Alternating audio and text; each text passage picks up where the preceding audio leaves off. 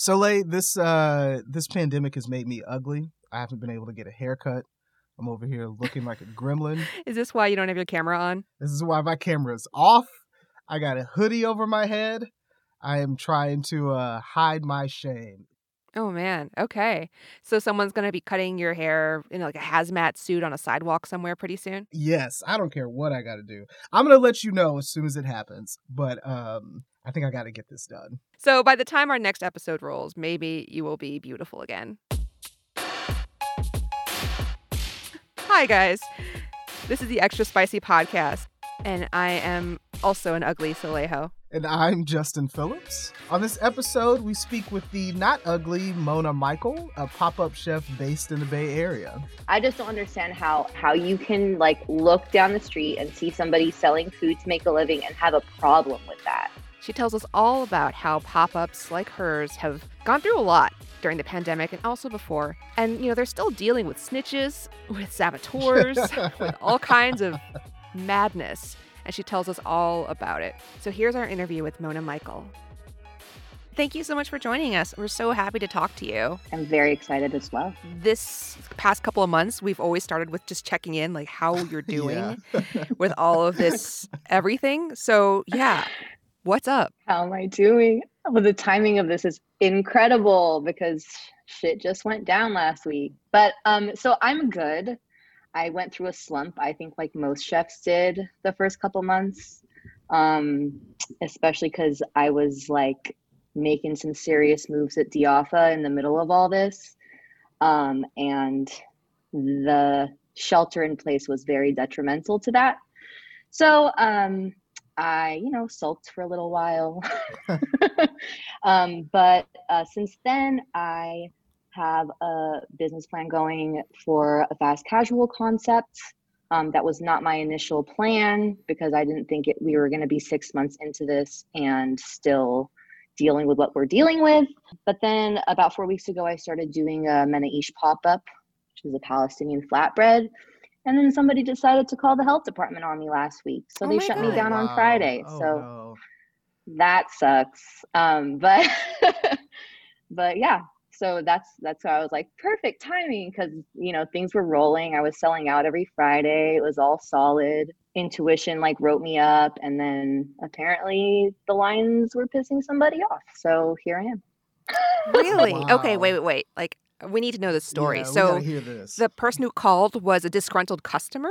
It's somebody disgruntled. I don't know. Obviously, it was anonymous, but we got a little glimpse of the clipboard that the health department person had. And there was a photo of my chalkboard menu that was set up pre-service a couple weeks ago.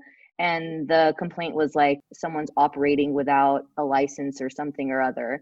How would you even know how I'm operating? But, so so they showed up last Friday with the cops and let me serve a customer and then came up to me and they're just we received the complaint and you got to shut it down. And I was like, cool. Are you doing this to every other pop-up or is it just because they complained? And she kind of just brushed me off. So yeah, here I am. Wow. I'm trying to make it legit now.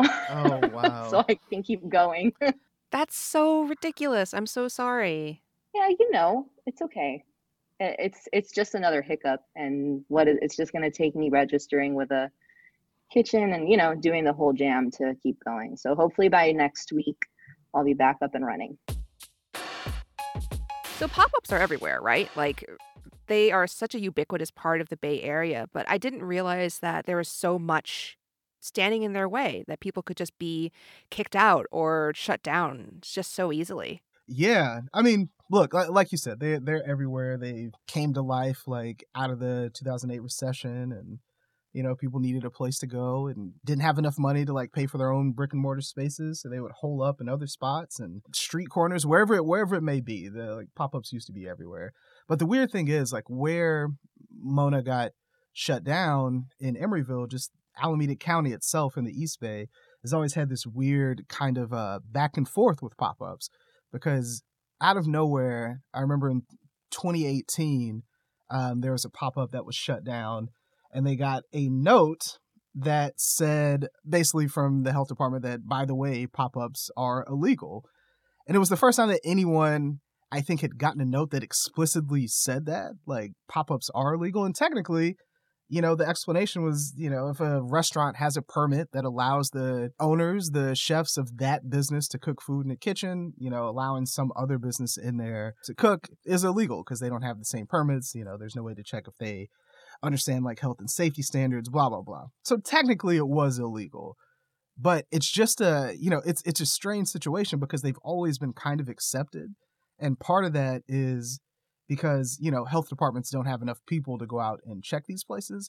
But also, like, it's beneficial to the food scene all over the Bay Area because you get it's a varied kind of experience, right? Right. I mean, I can point to so many experiences I've had in the Bay Area where I got to try something really new or unique or daring that probably wouldn't have flown if the proprietor or the chef had to pay rent and all of these other things and Yeah. appeal to a wide audience. You know Yeah. what I mean? And like investors. Yeah. It gives a lot more space for, I don't know, it's sort of punk, right? It's like a zine. You get the Yes. space to do what you actually want to do and experiment in a way that you can't really if you're just doing something institutional. Exactly. And, I love the idea that they were just accepted, right? Because I remember 2 years ago when all this, like when this conversation first started, it was so surprising because we were so used to them. And then also, like around that same time, there was a pop-up in the East Bay, and you and I have talked about this place a lot, Chef Smelly, who does like, Creole soul food, and he'd been doing it out of this one place in like downtown Oakland for a long time. And when that place got shut down for, being an illegal pop-up because, pop-ups were deemed illegal out of nowhere, that kind of hit home like, holy crap, if someone really pays attention to this industry that really makes the Bay Area beautiful, like this slice of the food industry, and really, they really pay attention to it and try to like clamp down on it, it would suck. We would lose a lot of great businesses. Yeah, and a lot of businesses, you think about the kinds of people who don't have access to big bank loans or Yep. venture capital investors or just investors in general. Right. The people who are doing pop-ups largely, especially in the East Bay, are people of color, are Black people, these entrepreneurs who really want a chance to do the kind of cooking that they've always wanted to do, but just don't have access in the same way as other people. So when you Exactly. are making pop-ups illegal, it just inherently shuts out a lot of folks who enrich, like you're saying, the culture of the food scene just by having a unique vision for what they want. That's a fantastic way to put it. Yeah. If we're trying to celebrate like diversity and inclusion in our food scene, and then we go about shutting off an avenue that directly benefits, women and brown people, then how are we making our food scene more inclusive? Like it does the exact opposite, right? That's a very good question. Yep.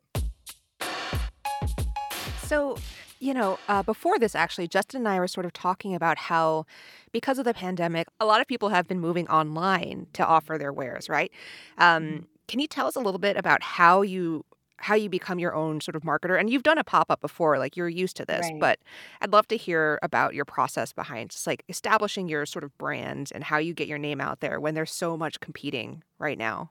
Yeah. So, like, I wouldn't say that I had a specific procedure or process to this. I really just set in stone the direction that I wanted to go in terms of like being out on my own, elevating Palestinian cuisine, and specifically like elevating is the key word, not preserving, but elevating is kind of the direction that I took.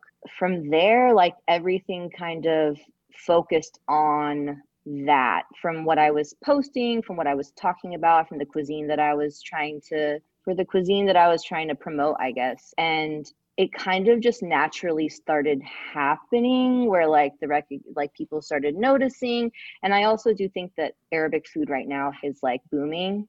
So that has helped a lot as well. But in general, I'm always active and trying to respond to people and trying to be present as a chef that's trying to appeal to the audiences. But I guess when I manifested that, or I went in that direction, it kind of all started manifesting itself. So I'm curious actually about your use of the word elevated, which you've clearly thought a lot about, right?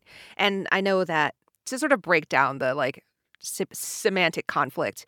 In the food world, there are a lot of chefs who say that they elevate X or Y or Z cuisines, and often that means like bringing European influence into it, and it has these sorts of like pseudo colonialist sorts of overtures. Right. But I'd love to hear about how you navigate that and how you sort of take that word and make it your own. Yeah, specifically for me, when I use the word elevated, I've spent 10 years in the industry, right? And I've learned many different cuisines. I've French, Italian, Japanese.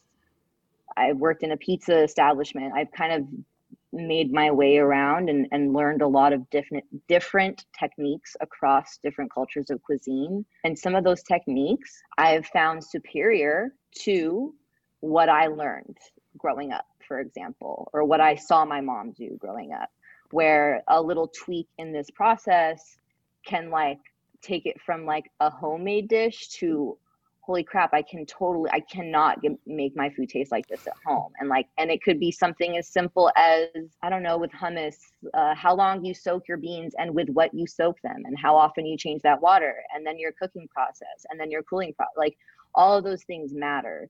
So when I say that, my goal here is to take the knowledge that I've taken from across the different cuisines that I've learned and use those techniques to turn, and I'm going to put this in quotes. I know people that are listening can't hear this, but to put it in quotes, because it wasn't my word, peasant food, which is something that I've seen being used to describe like mezza restaurants, to take this peasant food that people are being annoyed that they're being overcharged for and giving them a reason to understand like what they're paying for and why it's different than the peasant food in which they've had at the hole in the wall place down the street. That's just always been my goal. That it was a specific review I read one time and it stuck with me. And I was like, you know what?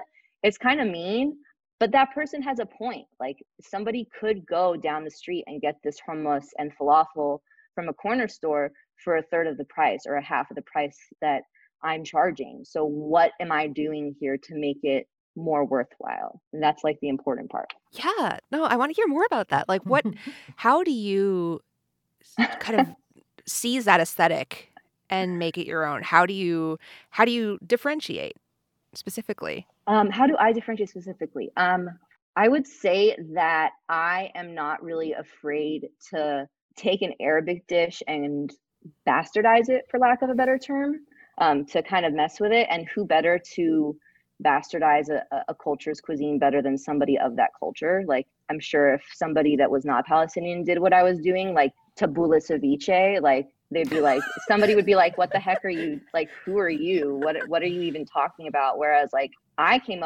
actually shouldn't take credit for that. My husband came up with that idea a while back and I was like, you genius, like, and I took it and ran with it. And it's a beautiful thing because you get to see like, one, the connection between the two, like a Spanish dish and a Palestinian dish, how they combine so well together, but like what also differentiates it. And then you get to play around with ratios and seasonings and all that to like really perfect it into what it is. So it's kind of like it's fun for me to be able to like make these connections across cultural foods and put them together. So you'll see my menus being like fusion, but not like in a weird way. It's fusiony, but it's not like obvious as to what it is. When you first mentioned tabbouleh ceviche, I was like, wait, what? And then like as you described it, I was like, okay, it sounds really good. The way you sort of fleshed out the idea behind it. I think that's what it takes, right? It just sometimes things sound so random, but like when you actually hear like what's happening and like you obviously the story behind it is so interesting. You can really change the way the dish is perceived. Totally. Absolutely. I'm curious about what was the rationale behind you asking her about the use of the word elevated? I feel like that's significant. Well, first of all, I'm a Virgo, so I instinctively want to pursue semantic arguments, and I get really excited about, word choice and meaning. It's Virgo season right now, too, so it's a very, very good time for that. There you go. But people have asked me throughout my career as a food writer about cultural appropriation a lot, right? About what it means, why it matters, what it indicates, all that good stuff. And part of it is this discussion about the word elevate when we use it to talk about food or culture. Oftentimes, it's used by people who are higher up in the class or racial hierarchy to talk about the cultural products of people who are lower on that hierarchy, right? And the Right. word elevation, to me, would indicate you're bringing something up. You're going from floor 1 to floor 16 in an Right. elevator. You're bringing it up, and that meaning can really become racialized and classed in a way that is ultimately kind of harmful, right, to the value suppositions of cuisines that are the subject of this, like Mexican cuisine. You often hear about people serving elevated street food, for instance, or you hear Yeah. about French trained chefs like Jean-Georges von Richten elevating Southeast Asian food or Thai food, Vietnamese food. So, that it has a lot of baggage. So to hear it being cited as an inspiration or the motivation behind Mona Michael's cooking was so interesting to me, and I wanted to pursue that. Yeah. I mean, it's a unique perspective to hear because you're absolutely right. Like, especially, as food writers, it is a term that years ago, and even now, often now used to get thrown around. And the question was always, whose perspective? Like, it's being elevated, but who's going to find that food elevated, right? Like, it's this kind of like savior complex of, you're not going to like street food until I do street food through this, I don't know, Eurocentric lens type of thing that's going to make people actually want it. And to Right. hear, yeah, and it's just like, to hear a person of color, a minority talk about elevating food, I feel like that was just such a great question to kind of dive into. Yeah, and I think her rationale actually makes a lot of sense too. I would never use the word when I write a review of anything, Right. but from her perspective, it's about that value proposition and getting people to pay her and her staff a living wage in exchange for food that is seen as, more cheap, right? Yeah. Or affordable kind of. And it makes sense. It makes sense. I still wouldn't use it, but I see her point. You would never describe something as elevated fusion food? No, I mean, I I was would just describe a kidding. heart rate as elevated, but food or culture, no. Yeah, I feel like it's a it's on a long list of it's one word on a long list of food associated phrases that are problematic and we can do without. Right. It's her word, though. She can have it. Yeah, let her take that thing. You're listening to the Extra Spicy Podcast.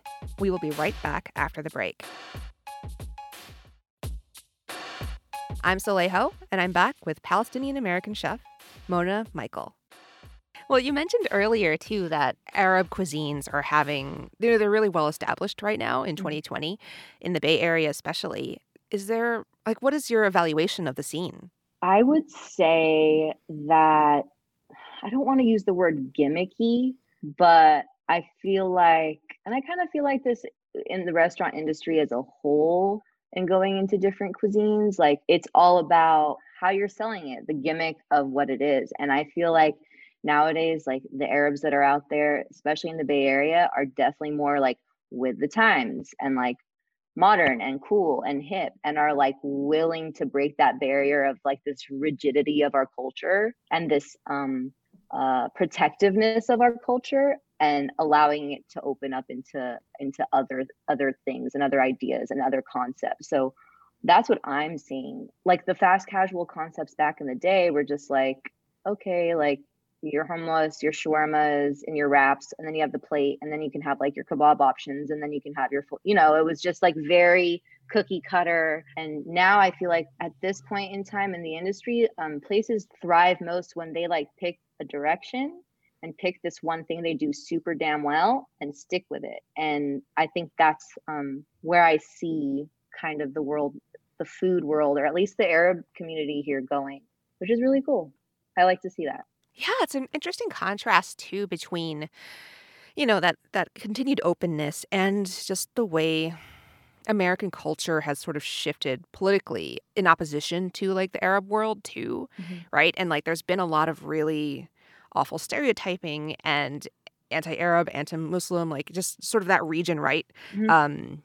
perception and politics just on the national stage. I mean, ever since September 11th, I think that's been really hard. I'd love to hear your impression of that and just like how that might have shifted or changed the younger folks like you who are in the business and being essentially a public face. Mm-hmm. I will say that like without any effort nowadays, like because we're just okay with who we are and okay with calling ourselves Palestinian, it almost automatically makes us controversial. It almost automatically makes us a spectacle. Just by saying, yeah, I am Palestinian and my cuisine is Palestinian, I've automatically become controversial. So for example, and I'm going to go to my partnership with Shakshuka. I really wanted to take it upon myself to set an example with this project and show that Israelis and Palestinians can work together and can enjoy meals together and really are very, very similar. The thing that we talked about the most, or the thing that we enforced the most, was keeping politics out of the narrative. It's very, very, very easy to do that when you're the oppressor and not the oppressed. So I found myself being quieter about things that I wouldn't normally be quiet about.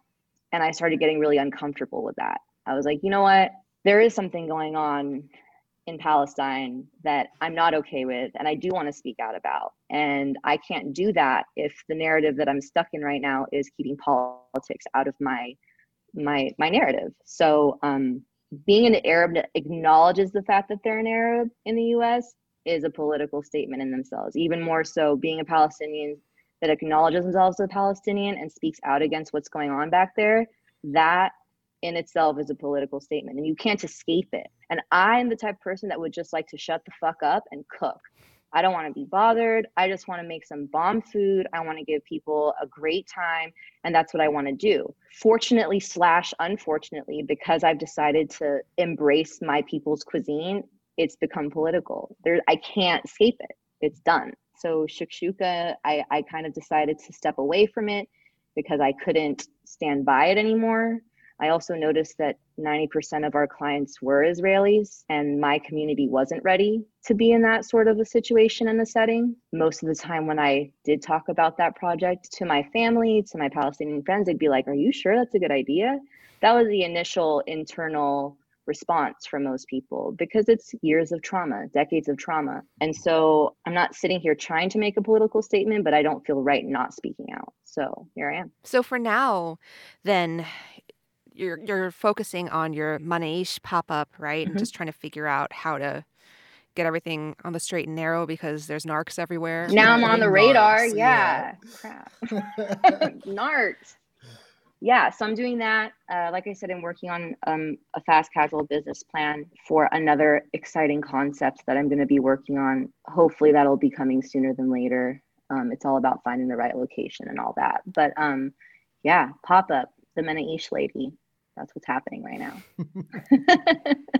Cool. Yeah. I mean, like, how do you even get permitted right now when, I mean, it sounds like permits are so hard to get and they take forever because... Which is why I was just like, let me just slang some flatbreads for a little bit and like get this stuff going. I started doing my research on how I'm going to get this continued, and you're not allowed in person anymore. Like nothing's done in person. So I just called the planning department, for example, of Oakland, and they were just like, please leave a message or send us an email and we'll get back to you. And only essential businesses are being prioritized right now. So I'm like, I don't even know what that means. Like, what does that even mean? Like, so it's going to be interesting, to say the least. I'm going to have to find a way to make it work so that I don't get shut down again. But girls got to make some money and feed the people, you know? I was just laughing about just, the snitch that ratted you out. I'm just like, just the idea. I know who it is. I'm just not going to put anybody on blast, but I figured out who it is, and they're just fucking haters. That's all it is. Hey, look, it's like people are trying to hustle right now. If you take your time out of your day to report someone who's trying to earn a living right now, it just makes no sense to me. Like, it's so wild. Mind you, It's 20 minutes once a week. It's every Friday and I'm sold out in 20 minutes. Like, how did you even get mad enough to even like go and report me? Like, how did it even get there? So I like, honestly, when that happened to me last Friday, I hit up like Broke Ass Cooks and I was like, y'all, just so you know, this shit just happened to me. Like, be on the lookout, be aware, because like I doubt that they're gonna go searching for anybody right now, but like there are haters out there. So just be careful. Yeah, that's wild because there's so many businesses, like you mentioned, like Broadcast Cooks, like Basuku Cheesecakes, like you, Mm-hmm. who have had out of desperation to start these enterprises, Right. and it's just like kicking someone while they're down at this point Yeah. because you're not starting this because you're greedy or you want to make more money. Like you just want to pay rent. I have rent to pay. I got bills to pay. I got an English bulldog, dude. Like those things are not cheap to maintain. Like, are you kidding? Chef needs food, man. What are y'all talking about? Chef eats raw. He Yeah. eats small batch raw duck. That little Fancy boy. he's fancy. But like, you know, I mean, I'm saying it in jest, but like, yeah, a girl's got bills to pay. Like you're really over the 20 minutes a week. That's really, you think that's affecting you? Like, come on, man. So It's the same thing with like people leaving scathing Yelp reviews on businesses that are, you know, solely doing like delivery and takeout orders. Like, come on, man. You can find a better way to direct that energy. Just not that way. The thing is for me is like, if you just came up to me and you're like, your shit's pissing me off, it's in my way or whatever the problem is, I'd be like, all right, how can we like compromise in this situation? But you went straight to the health department and you never even walked up to me and said hello. Like you didn't say shit to me. You just went straight to the health department. Like that's, I don't know. I agree. I think that shit's like, it's just ridiculous. And it just shows a lack of empathy for like the human race. Like everybody's going through it right now. You're going to really like kick somebody while they're already down. It sucks. Yeah, I mean, I wonder too because there are so many people who have recently entered this sort of market, like the guys at Broke Ass Cooks and others.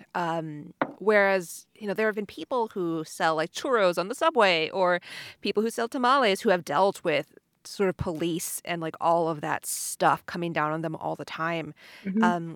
Do you think that that people are changing at all with their like attitude towards like sort of like the off-market vendors, like the gray market vendors? Is there a lot? Do you have a lot further to go in I guess repairing the relationship between these vendors and like the greater public? I mean, like I think that people that are okay with it are okay with it, and the people that are not, and they're not because they're just like, how are you?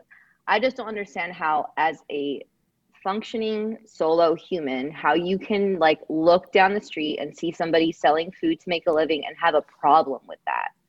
That's not, I don't think that's something that like you can change about a person. That's just like a hater. There's nothing like it is like, there's no other explanation to it than you're just a hater. Like to even assume that I didn't have my permitting, right? To even assume that, because he had no idea, it's vengeful. So I don't think that generally like there's going to be this mass change in people's perspective of it. I think that the people that are cool with it are always going to be cool with it, and the people that are not are always just going to be bitter and not. Like I think that I think what it comes down to is the bitterness. Like you watch the Karen videos of like, do you have a permit? And it's always like, I pay my taxes and I have my permits and I do this. And you're like, you're getting all this money. And I'm like, I'm not getting any money, dude. It's 20 minutes once a week. Like I'm not putting you out of business with this. And I'm certainly not screwing over like the tax system by like, you know what I'm saying? Yeah. Right. I mean, compared to how like billionaires get all their tax write-offs. Right. But yeah, like it's small potatoes. Really, it's nothing. Yeah, exactly. So that's why I say people that give a shit about that are just haters. They're haters is what they are. I let them know too. I made sure to post it and said, hey, hater, fuck you. Put that on a t-shirt. Let me buy it.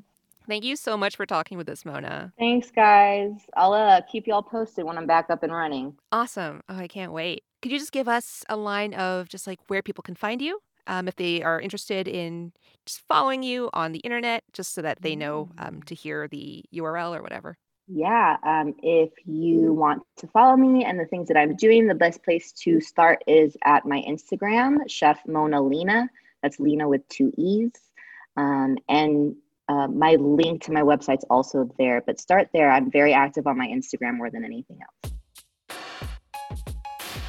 And that was Mona Michael, a pop-up chef based in the Bay Area. You know, the things that I got really excited about sort of silently during our interview were her points about how, you know, there's so many people in the region who are getting really comfortable with being Palestinian, specifically Palestinian chefs, and making Palestinian food. I guess if you're not familiar with the whole thing, right, with Palestine and sovereignty and Israel and everything in that region, you wouldn't really grasp why that label is political. But, you know, I think the fact that there are so many people who are just being out about it, out about like a basic part of their identity, is so powerful. I know publications like even including ours in the New York Times have written stories about like this, you know, quote unquote rise of Palestinian food.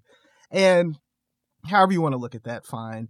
But I do think it's significant that chefs are growing in confidence when it comes to identifying their food as Palestinian. Like, that's a beautiful thing to see. Well, you know, tell me this. Like, what is the difference between Black food and soul food? Is there a difference in impact those phrases make in your mind? Yeah, you're absolutely right. There is a difference between those two things.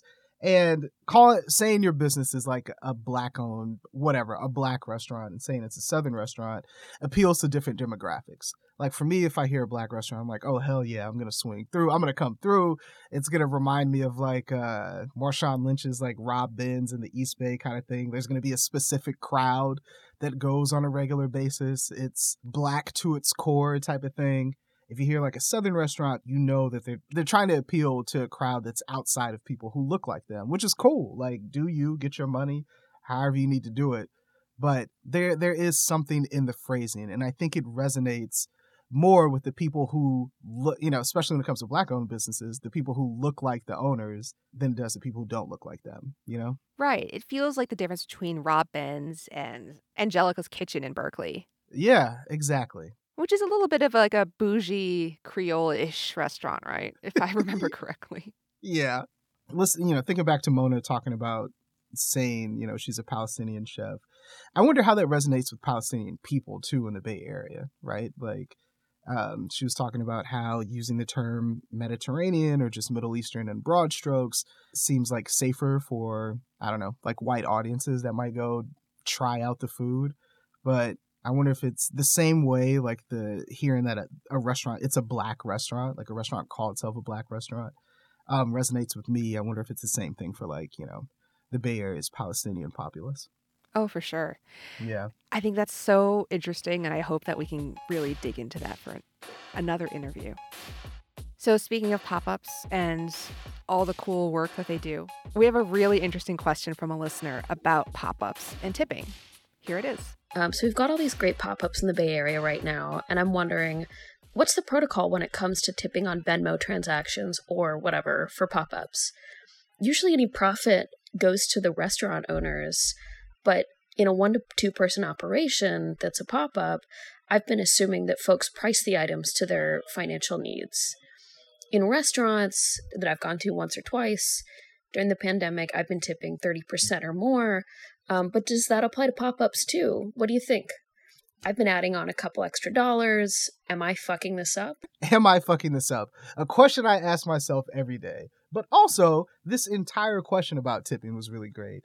For me, my answer is a little bit more simple. I always think to over-tip, especially when it comes to pop-ups. I'm not sure why that is.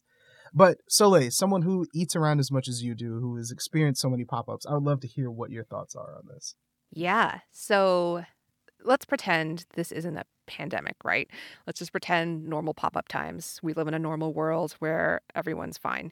So as someone who's worked at pop-ups also and has put on pop-ups, generally speaking, you try to price everything so that you come out with some profit. You know what I mean? Like, you get to set your own prices. No one else, like the corporation or your manager, doesn't tell you how much a burger should be. So you can just say, like, you know, to make X amount of money, I need to charge this much for a burger. Great. Yeah. So the margins, you have to trust that the money is going to the workers.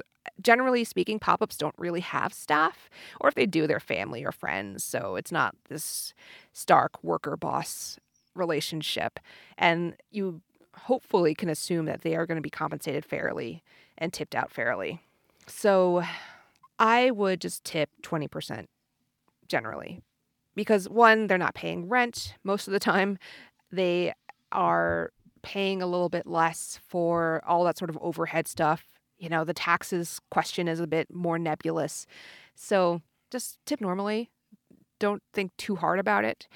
I usually just go for a basic 20% and maybe 30% if they're delivering something to me, you know, or I'll add a delivery fee of some kind that feels fair. There you go, people. You needed it broken down to you, and you got it. Thank you, Jenny Eagleton, for that wonderful question. And remember, folks, you know, send us any questions or voice memos like that you may have about food, life, or anything else for our Dear Spicy Advice segment at extraspicy@sfchronicle.com. And that's all we have for today's episode. Thanks again to Mona Michael for being in conversation with us. You can read the transcript of our interview with Mona at sfchronicle.com/spicy. Extra Spicy is part of the San Francisco Chronicle podcast network. Erica Carlos is the producer of the show. If you like the Extra Spicy podcast, subscribe on Apple, Spotify, or wherever you get your podcasts. You can find me, Soleil Ho, on Twitter at HOOLEIL. And me, Justin Phillips, at Just Mr. Phillips. You can support Extra Spicy and great journalism by signing up for a San Francisco Chronicle membership at sfchronicle.com/pod.